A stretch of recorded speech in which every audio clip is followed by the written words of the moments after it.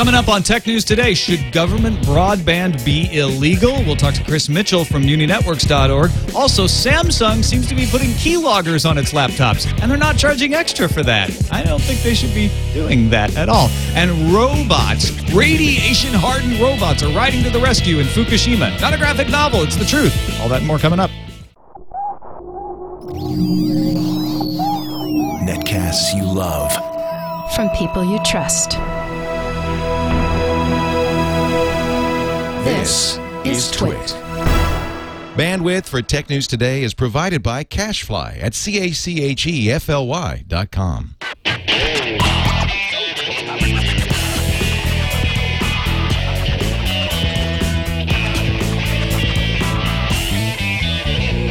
This is Tech News Today for Wednesday, March 30th, 2011. Tech News Today is brought to you by GoToAssist Express. If you're in tech support, solve problems fast with the leader in remote support software, GoToAssist Express. For a free 30-day trial, visit gotoassist.com/TNT. And by FreshBooks. FreshBooks is the easy online invoicing service that gets you paid quickly and makes you look professional. Get started with a free package at freshbooks.com. Welcome to Tech News Today. I'm Tom Merritt. I'm Sarah Lane. I'm Isaac Akhtar. And I'm Jason Howell. And this is the show where we kick around the tech news of the day, try to make a little sense for you, even when it's almost senseless. That's what we do. It's got some Every day. We got some senseless stuff Well, in the lineup today. It can be a little convoluted, so we'll do our best. Yeah.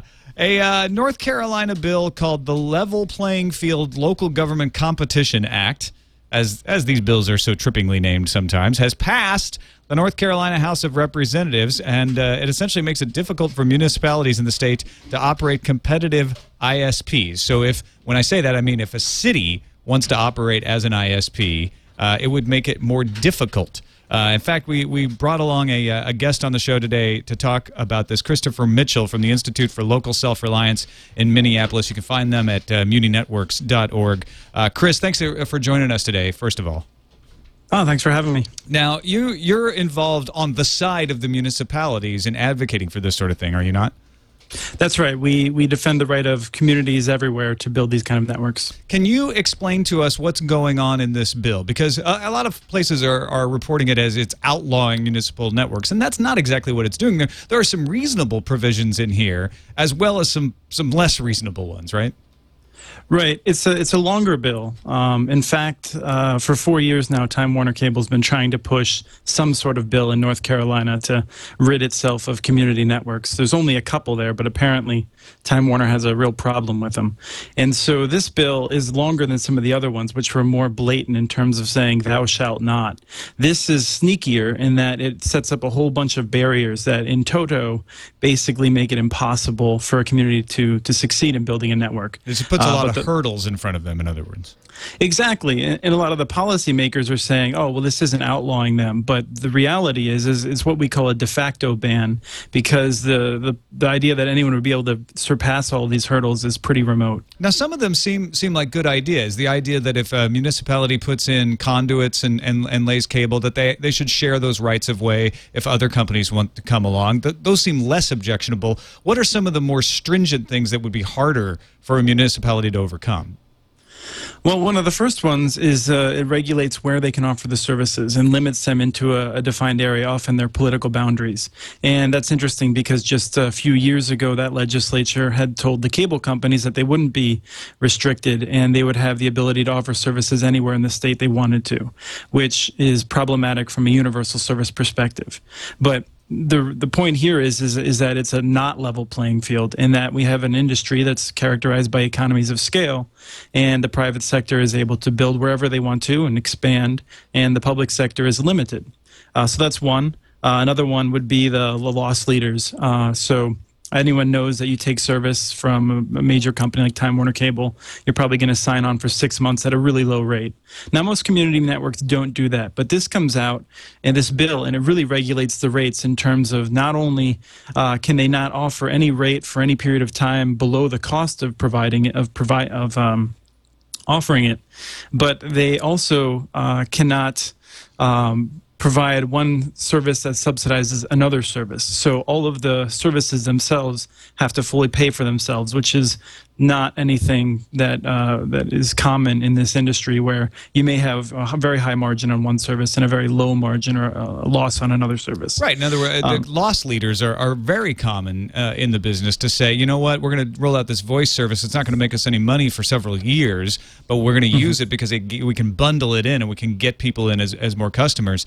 Overall, it sounds like this bill just says, look, you're not going to be able to compete with ISPs. ISPs that are private can do whatever they want, but if a city wants to roll its own ISP, it's going to be hobbled. And so that they are less likely to be able to compete with a private ISP.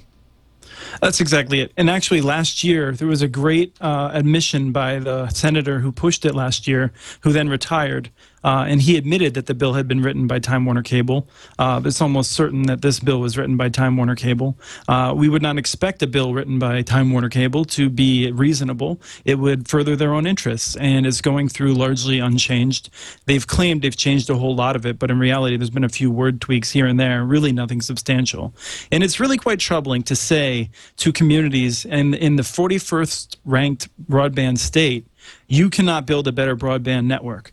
And GigaOM actually just put up a post maybe a week ago by Stacy Higginbotham, I believe, and that it basically ranked a number of cities in terms of their cost per megabit per second.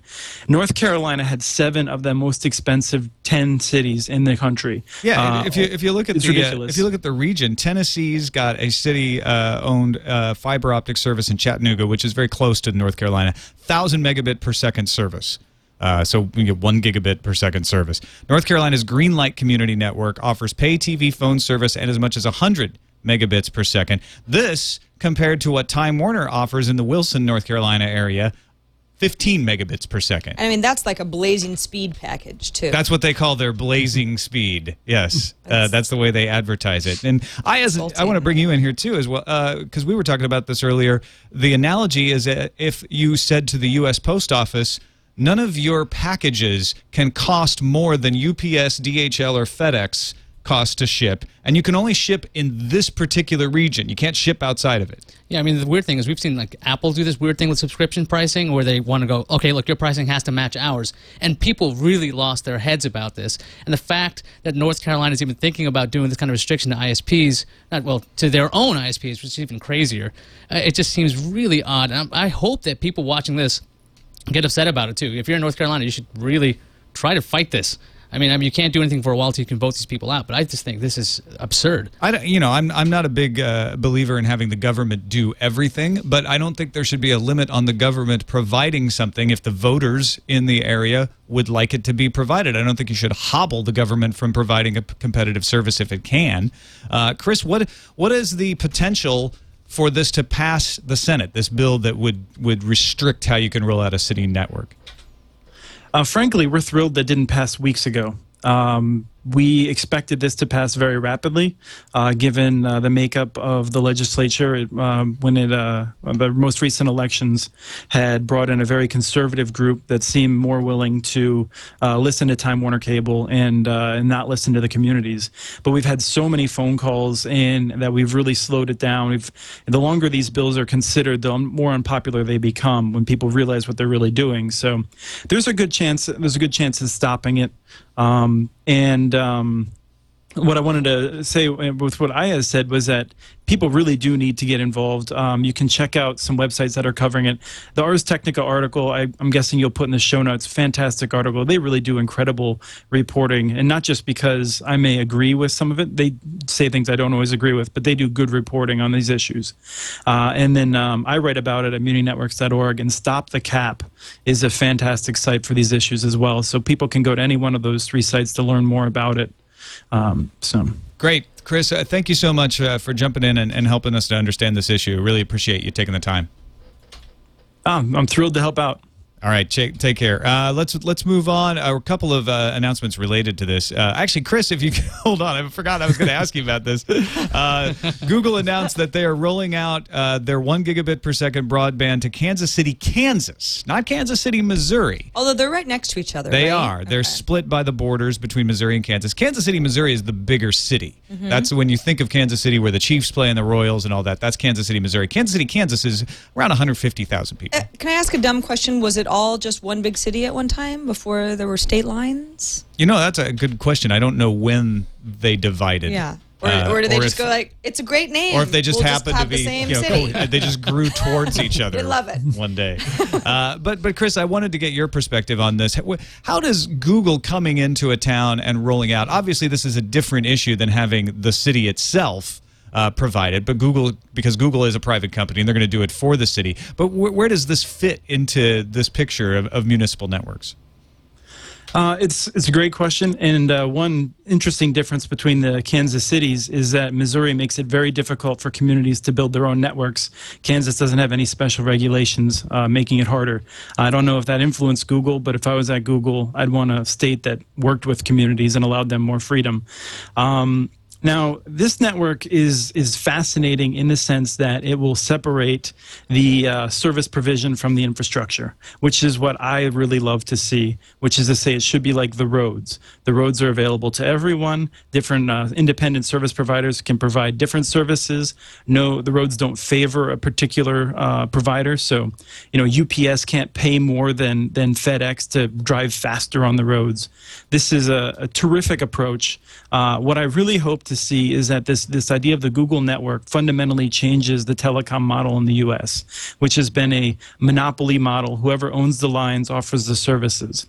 If Google can put 500,000 people on a network where anyone can offer services, it could seriously change the dynamic. Meanwhile, another related story we have as well is that Verizon announced they're going to upgrade segments of the backbone by the end of the second quarter to 100 gigabits per second. That'll happen in 3 segments: the Chicago to New York segment, Sacramento to L.A., and your own Minneapolis, Chris, to Kansas City. This allows them to just move more bits more efficiently on the backbone. It is surprising to me how often we see advances on the backbone without nearly the hue and cry that we get when anyone wants to have an advance in speed to the curb. Right. Well, it's there's a lot more competition in the backbone, particularly in those kind of links. Not so much out in rural areas, but it's also something that's pretty opaque. No one really knows what's going on unless you're working in the industry and subject to various NDAs, it seems.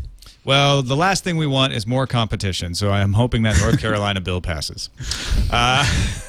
Thank you, Chris, again. We really do appreciate you talking to us on Tech News Today. Chris Mitchell from muninetworks.org. You can check out what they do at the Institute for Local Self-Reliance there, and also check out those other URLs he mentioned earlier. Let's move on to Samsung doing something also unfathomable, shipping notebooks with keyloggers. Mohammed Hassan, founder of NetSec Consulting, discovered a StarLogger software. It's a keylogger on Samsung laptops. First, he found it on model number R525, cleaned it off, thought, well, that's weird. I wonder why Samsung had that on there.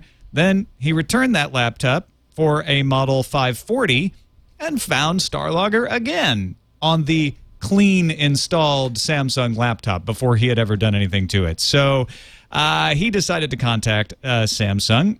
Went through several rungs of people saying, we don't know, it must be Microsoft, we just make the hardware, till he finally got to a supervisor who said that Samsung did knowingly put the software on the laptop to, as he put it, quote, monitor the performance of the machine and find out how it is being used. Wow. I'm expecting tomorrow we'll be reporting that this manager was fired for saying such a thing, and Samsung had no knowledge of such a thing. But you know what? I was thinking about the devil's advocate side of this. If Samsung actually wanted to have keyloggers, okay, and they want to know what I'm using or what I'm doing with my machine, shouldn't they just subsidize the machine?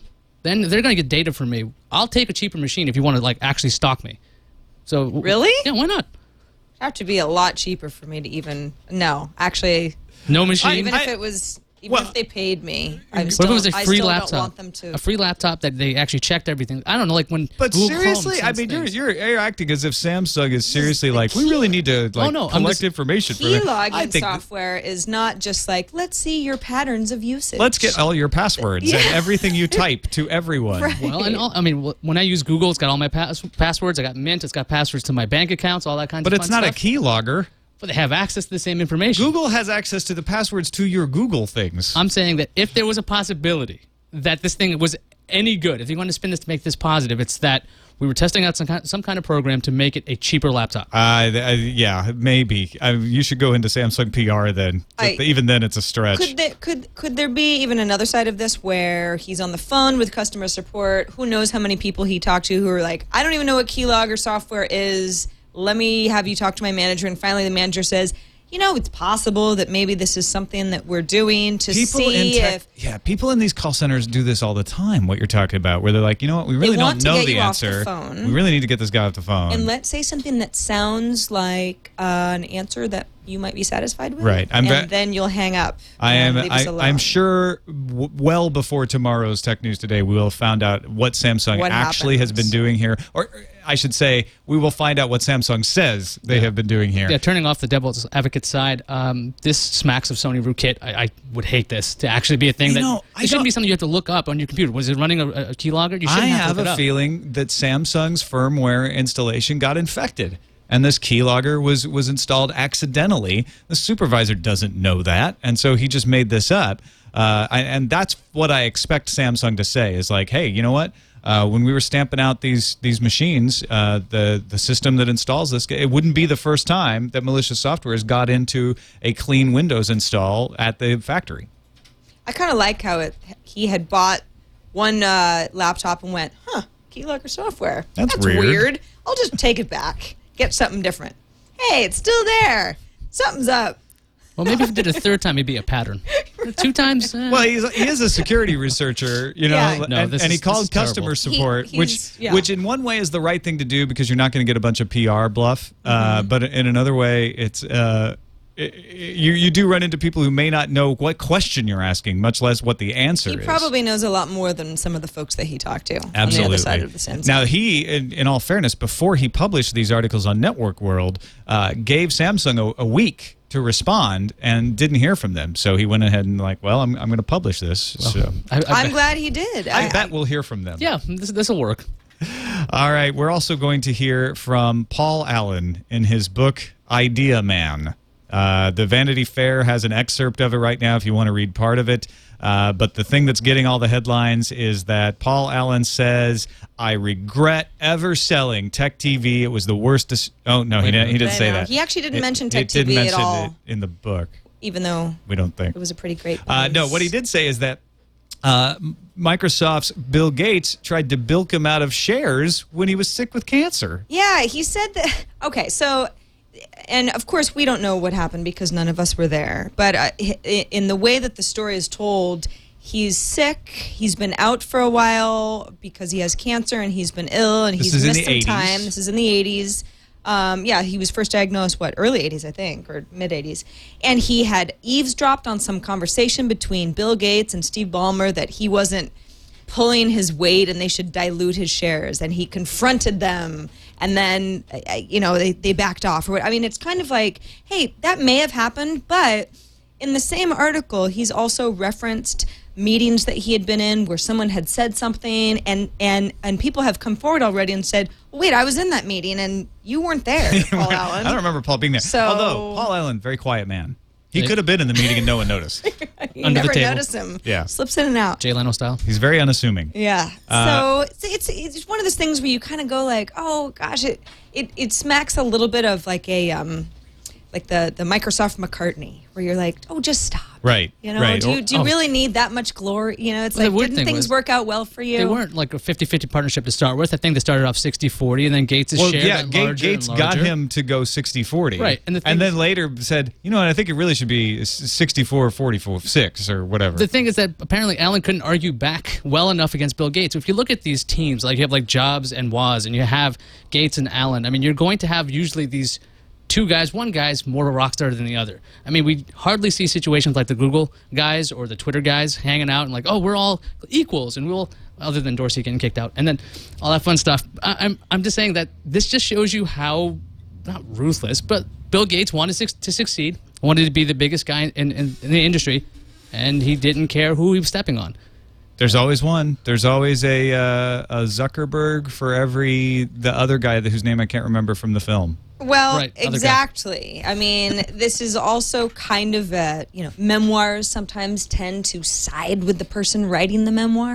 I'm not saying that this could be exactly how it happened, and everyone's just covering up for Gates. But Bill Gates has reacted, by the way. He says, my recollection of many of these events may differ from Paul's, but I value his friendship and the important contributions he made to the world of technology and at Microsoft. Then he sent out those malaria mosquitoes right after him. That is a good example of not feeding the troll. No, that didn't yeah, happen. exactly.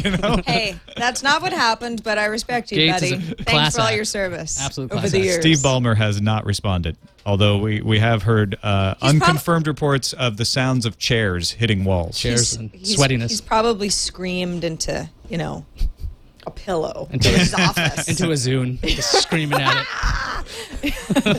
Oh, Eduardo. Thank you, stupid genius. There is, for every Zuckerberg, there's an Eduardo. Oh, poor Eduardo. We couldn't even remember his name I when know. pressed in the heat of the moment. Sorry, Eduardo. You're All very right. important. We've got some more crazy stories coming up. But first, we want to thank our sponsor, Go to Assist Express, because if you're in tech support, you don't need any more crazy stories. You need easy stories. You need stories that aren't very interesting to listen to because you solved your client's problems fast and without even having to leave your desk. And that's what Go to Assist can do. Go to Assist was named the worldwide market leader in remote support by Frost & Sullivan, an industry analyst group that focuses on the sector. It is the #1 remote support solution. Essentially, you start your session with one click. Just like all the services from Citrix, you send the person you're helping an instant email invitation, and it'll work on their PC, their Mac. You share your screen. They can share theirs, so you can see the same problem they're seeing.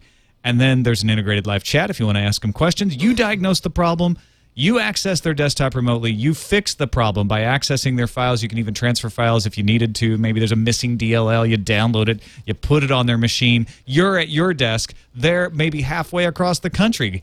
And you solve the tech support questions quickly and with clients even away from their computers. They don't even have to stick around. Go to Assist is brought to you by Citrix, and all data exchanged is kept under 128-bit end-to-end encryption. Try it out right now for free. Go to Assist Express at gotoassist.com/TNT. You get a 30-day free trial. If you try it for 30 days, you're going to like it. Go to assist.com/TNT, and we thank them for their support.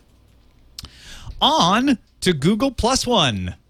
What's the +1, Tom? Okay, so you know how there's the Google Social Circle? Yeah. That's not called the Social Circle anymore. Oh. And that has nothing to do with this. And you know how there's Google Buzz? Yeah. Well, that's sort of involved here, but this is a different thing. Okay. And you know how there's a Facebook like button? Yes. This is kind of like that, but it's inside search results in Google. Oh. So what- you know how what there's in the other world is things Google like doing? this? This isn't like any of those. Even things already at Google. And I didn't even get into, like, Google has the Google Labs thing where you can vote search results up and down. Doesn't involve that. Google Doesn't has a involve lot blocking. of projects going on. Yeah. This is yet another. is Google what you're Plus saying. One is simply this. All right. You go to a search result. Yes. You see a little +1 button. If you like the search result, you're like, this is the good search result. When I entered these search terms, this is what everyone should get. You put a +1 on it. Okay. Once you've done that, It's a little button that you hover yeah, over it, and you're and allowed it turns to be, colored. You can click turns it colorful once you click. Yeah. Then anyone who is in your Gmail contacts, your Google Talk contacts, your Google Contacts list, people you follow in Google Reader, and people you follow in Google Buzz, will see a note under the search result that says, "Hey, Sarah Lane has +1 yeah, this. +1 this," and that may bring your eye to it and go, "Oh, that's the good result." Or you may see like 35 people in your network have +1 to this. Oh, that must be the really good result. Can I just point out that +1 is such a stupid verb, and I'm having a problem with this already. Can't we say something else? How do you plus? I plussed it. I plussed it.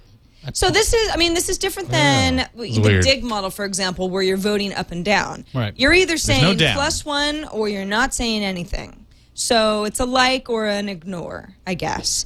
And it really, what's interesting about this is it's not just, I went ahead and +1'd a couple things, things. See, I already have a problem with it. A couple of my own web pages. So anybody that I would have in my Google contacts would see that. But I can also +1 Google ads as well that show up in search results. That's right. All ads will get the buttons. Advertisers cannot turn them off. If you click on the +1 button next to ads, it does not count as a click. You're just saying you liked the ad, and advertisers will get to see the stats on how many people +1'd and from where, whatever the verb ends up being. Yeah. Which Now, can also I think I want to make a quick correction here. When I say like all the contacts and people you follow in Google Buzz, you see their +1s. Right. They don't see yours unless they have you in their contact Because list. Google Buzz has had privacy issues already. I happen to be following not that many people in Google Buzz, so all the folks that are following me are not going to see. Yes, that's the way it goes. Right. They're not going to see the things Just that I like. because I It has follow to be you a two-way doesn't force street. you to see my +1. Exactly. If I read it right, though, if your friends like a +1 something, and other people +1'd it, you'll see that those people's names, like Sarah Lane and Tom Merritt, and 36 others +1 this search result. That is really hard to say now. It is, isn't it? Is it Yes. +1 or +1? It's very clunky. Whatever it is, there's +1-ated. okay, exactly. So if they hit that little button, you'll see that everywhere. I really like it for the advertisements, actually, because sometimes I see those little ads over there. I'm like, well, is that actually great, or does somebody pay a lot for that spot? And I can go, oh, great, that's a great fine for a restaurant or something like that. Now, I was arguing with you earlier, Tom, about the whole, how is this different from Facebook? And I use Facebook a lot, and I see people liked this thing. That's how I see my links. And this way, though, it seems like it's a lot better for a bookmarking service for me, because I know I use some key search terms, and sometimes I can't find that again. At least I could +1 it there, have my own bookmarks that way. It's an interesting thing, but what I'm thinking is they're missing one particular thing. What things should they add? To the +1? Yes. Some kind of news feed. I want to see what you're liking regularly, what you're liking, or +1ing regularly, which actually makes it more like Facebook. Because otherwise, you go to your profile, right? I go to your profile, and I can see what you +1'd. Well, I think, honestly, this whole addition to Google profiles themselves makes it more like Facebook than ever. Mm-hmm. And I think what you're talking about is the next step. Yeah. It's that we start to interact with each other's likes on a much more, within our profiles, the way that it is now. Because Google Profiles has been around for a while. I set up my profile, and then I kind of never went back. Mm-hmm. It shows up in my Google search results, obviously, but it's not dynamic. It's not really a place to do anything. Now they've got scrapbooks. They've got my +1 tab that you can enable. You have to opt in, but you can enable it, and it looks more like Facebook than ever. Oh, yeah, I want a -1 button, too. and you guys can turn this on right now. If you go to Google Experimental, you can actually opt into this right now. Yeah, because If you it's wanna play rolling with it. out slowly to Right. a small percentage. In English and Google.com is what they're saying it's going to be in for now. And I don't know when the exact rollout is set to be official. Google.com/experimental to force it to happen. And also, because it's in its early days, Google is not using this yet in PageRank. It is not using it to affect search results. So they say it will be a signal they'll add later on. But right now, they just want to see how it works for the small amount of people that are using it. On to Google being audited for privacy after Buzz complaints. This is a pretty quick one. Google opted people into its Google Buzz service last year when they launched it, if you remember. You just kind of, because you were a Google user, suddenly were using Google Buzz and following a bunch of people. And a bunch of people were able to see the people that you were Yes. communicating with in Gmail, for example, the most. So maybe somebody that you are not proud to be talking to regularly, or a lawyer, or some other contact where it's a real privacy violation, and people were pissed. Google will be subject to independent audits once every 2 years for 20 years. This is similar to what happened to Twitter when they were audited by the FTC. Google seems apologetic in its blog posting. They I were think they've very been apologetic for a long time. All right. At the risk of turning this into This Week in Google, let's move away from some Google news into some crazy executive talk. First, Dell's Andy Lark has bashed the iPad, saying, first, he couldn't be happier that Apple's created a market and built up enthusiasm, but longer term, open, capable, and affordable will win. And he pointed out while speaking to speaking to CIO Australia, an IDG publication, he said, an iPad with a keyboard, a mouse, and a case means you'll be at $1,500 or $1,600. That's double of what you're paying he claimed. That's not feasible. Apple is great if you got a lot of money and live on an island. An island. It's not so great if you have to exist in a diverse, open, connected enterprise. Those are the two places most people live. They either live on an island or in a diverse, open, connected enterprise. Australia is an island. That's true. So he later contacted Engadget and clarified that he was speaking in New Zealand dollars when he said 1,500 or 1,600. Clears up everything. What a jokester. Yeah. 1,500 or 1,600 New Zealand dollars, which I did not clarify. That would be $1,219.04 U.S. Okay. So he's still being ridiculous. He's still being ridiculous. You can get an iPad and an external keyboard for $600 if it's a really nice keyboard. You can get an iPad, a case, a Bluetooth keyboard, and the HDMI out adapter for less than $600. So what's his problem? Well, I figured he's using another iPad as a keyboard, right? That's going to bring it right there. Oh, well, there you go. Or he's using all like monster style, gold plated, fancy stuff. This is insane. The fact that you use an iPad with a keyboard and mouse, a case, I could see why you need that. I mean, he's making it a laptop. Well, this is just sort of it's like irresponsible speech that he's giving. His point is you can take his point however you want to. Hey, Dell is committed to offering a lower cost tablet market. Apple has a good one, but they're expensive and it's proprietary software, blah blah blah.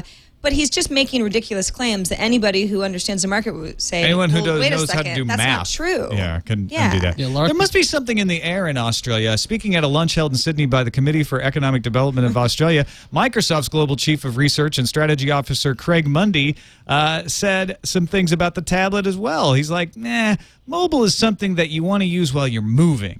Portable is something that you move and then use. These are going to bump into one another a little bit. So today you see tablets and pads and other things that are starting to live in the space in between. Personally, I don't know whether that space will be a persistent one or not. I know that Microsoft was in this business for he didn't say this part.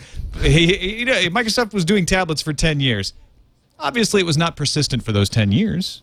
Yeah, that was kind of a sad moment for tablets that came in. I had a Slate tablet. It was great, except it was battery life was about 2 hours, and you had to use a stylus for everything, which was very sad. And this just sounds like sour grapes. I mean, like, okay, fine. It's you know what a flash in the pan was? Netbooks. Those were a flash in the pan. They were like cool for like a minute, and was like, oh wow, this is amazing. And then tablets came in and totally displaced them. So everyone who's making tablets that'll run Windows with this new Windows 8 version meant for tablets should just give up? Is that what Craig Mundy said? Maybe he's not writing a memo. He's just kind of telling Microsoft right now, hey, anything we're doing with touch, turn it off.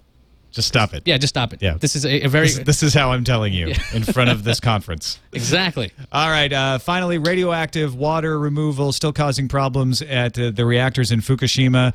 They found the highest concentration of radioactive iodine-131 yet detected on Tuesday in a seawater sample taken near the plant's drainage outlets in the Pacific Ocean. The dilution of the iodine-131 along with its half-life mean that it's probably not a long-term danger, but pumping was halted at the number 1 reactor while they try to figure out just why this water is still radioactive and coming out of the reactor. Despite the halt of the water pumping, the depth of the stagnant water is confirmed to have been halved to 20 centimeters. And there was a brief report of smoke you may have heard about coming from a power distribution panel. That stopped shortly after it was reported. It ended up not being anything to be concerned about yet. Radioactive water has also been soaking the basements of the number 2 and 3 reactors. Essentially, the big problem they're having right now is trying to get rid of the stagnant water. According to a member of NISA, the Japan Nuclear Agency, Nishiyama said, we want to restore power and rebuild the cooling system, but such efforts are hampered by the stagnant water. We have to find a way out of the contradictory emissions. You've got a catch-22 going on.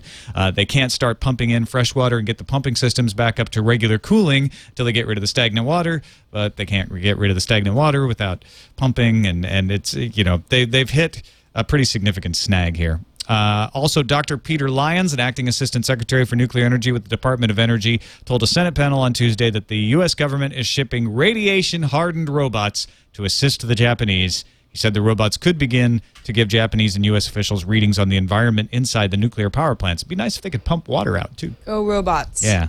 Go robots. And go Newsfuse.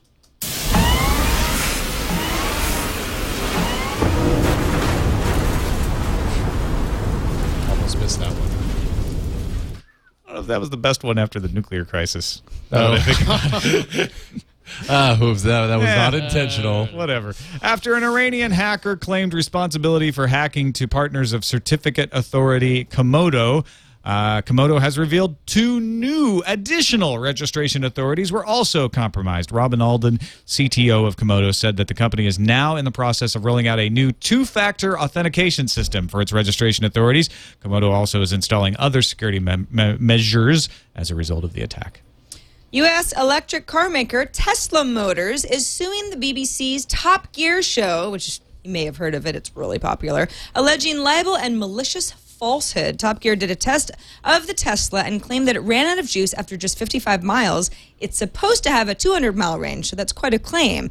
The report showed the car being pushed into a hangar. According to the suit, Tesla said the Roadster was pushed into the hangar, but it hadn't run out of power, and so it didn't need to be pushed. And we don't really know why yet, but sounds like somebody's lying. All right, we're going to see how that shakes out. Yeah. The battle for the App Store trademark continues. Microsoft has decided to bring in Dr. Ronald Butters, a linguistics expert, who says that App Store is as generic as computer store. Butters has a 20-page explanation, which can be found in Microsoft's documents opposing Apple's trademark. Oh, those 20 pages don't include things like exhibits or references. It looks like a fun read if you've got the time. Butters. He's been fighting this his whole life. It's a generic. Butters. He can't trademark his own name.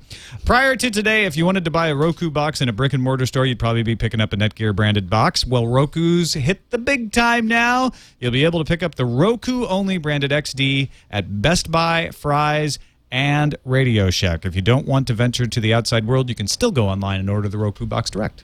Reports from Bloomberg and the New York Times say that Microsoft will build in near-field communications, or NFC, support into Windows Phone 7. Now, if you're not familiar with NFC, it will allow for things like waving your phone at the cash register to make a payment. Really cool stuff. Microsoft has not made an official statement either way about this, so we will be following this story closely. More Microsoft. IE9 is the champion of the world in power consumption according to real-world tests.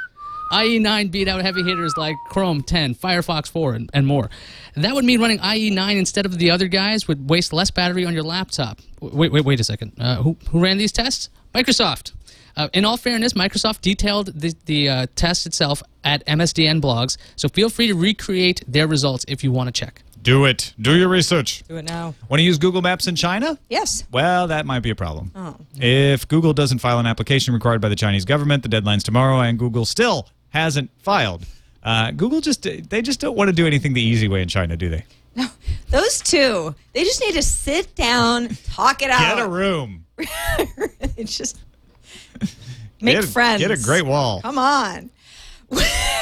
Win Rumors. I like that Great Wall. Win Rumors is reporting that Microsoft is sending vendors like HP copies of Windows 8 using Microsoft Connect. That's with a C, and it's the testing system, not the Xbox thing, which is Connect with a K. Microsoft is mum on the situation, with a spokesperson stating that Redmond doesn't comment on future versions of Windows. Windows 8 is rumored for a 2012 release, which means they will all be dead before then. Sorry.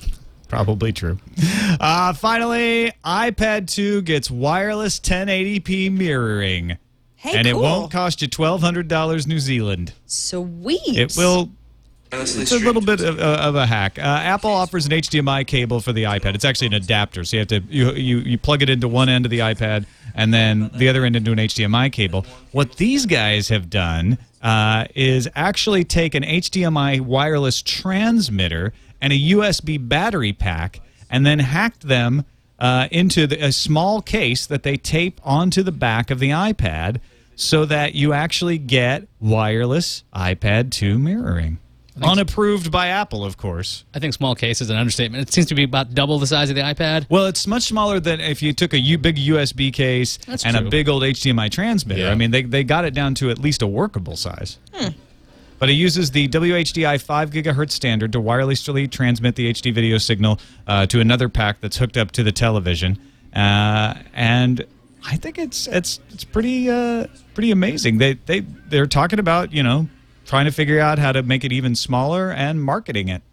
That'd be kind of cool, actually. Well, they better hurry before Apple does it where you don't have to shove all these cables into a plastic thing on the back of your iPad. But cool now. Good on you, employees at networking service provider Straight Up Technologies. A nice, simple hack, but elegantly executed. All right. Also, speaking of elegant things, if you want to make invoicing as elegant as you can, try FreshBooks. If you're a small business owner, you're a freelancer, you do contract work or speaking engagements or anything like that, you know invoicing is the least exciting part of your job, but it's the most important because it's how you get paid. FreshBooks takes away a ton of pain in invoicing. You go to freshbooks.com, you put in your information, put in the information of your client, it creates the invoice, you just put in the details. I did this amount of work on this day at this rate. It makes a professional invoice, can even put your logo on it. And not only that, but it will email and track the payments. It'll send late payment reminders. It'll handle the payments. It can take credit cards. It can take PayPal. There's 11 electronic payment services it can take. And it'll even print out an invoice and send it to people for a little bit extra money if you've got clients that need that paper invoice. So try it out for free today. You get up to 3 clients for nothing. And setting up an account is such a piece of cake that FreshBooks is giving away a free birthday cake every day. All you have to do is say that you heard about it on TNT in the little notes field when you sign up. You get 3 clients for free, so sign up for free, try it out, say TNT sent you, and you will be signed up to win a free birthday cake. And even if it's not your birthday, you can still eat your cake. Yeah. And even if you host TNT, apparently you can get a cake. If we don't get that cake, I will stop emailed talking me. to you. He said that if I took a cake, it would not deprive anyone else of a cake. So therefore, we get a cake? he's sending us a cake.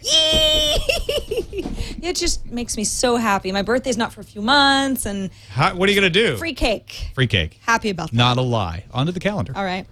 HP is rolling out WebOS 3.0 beta to early access developers today. So if you're one of them, yay, it's your birthday.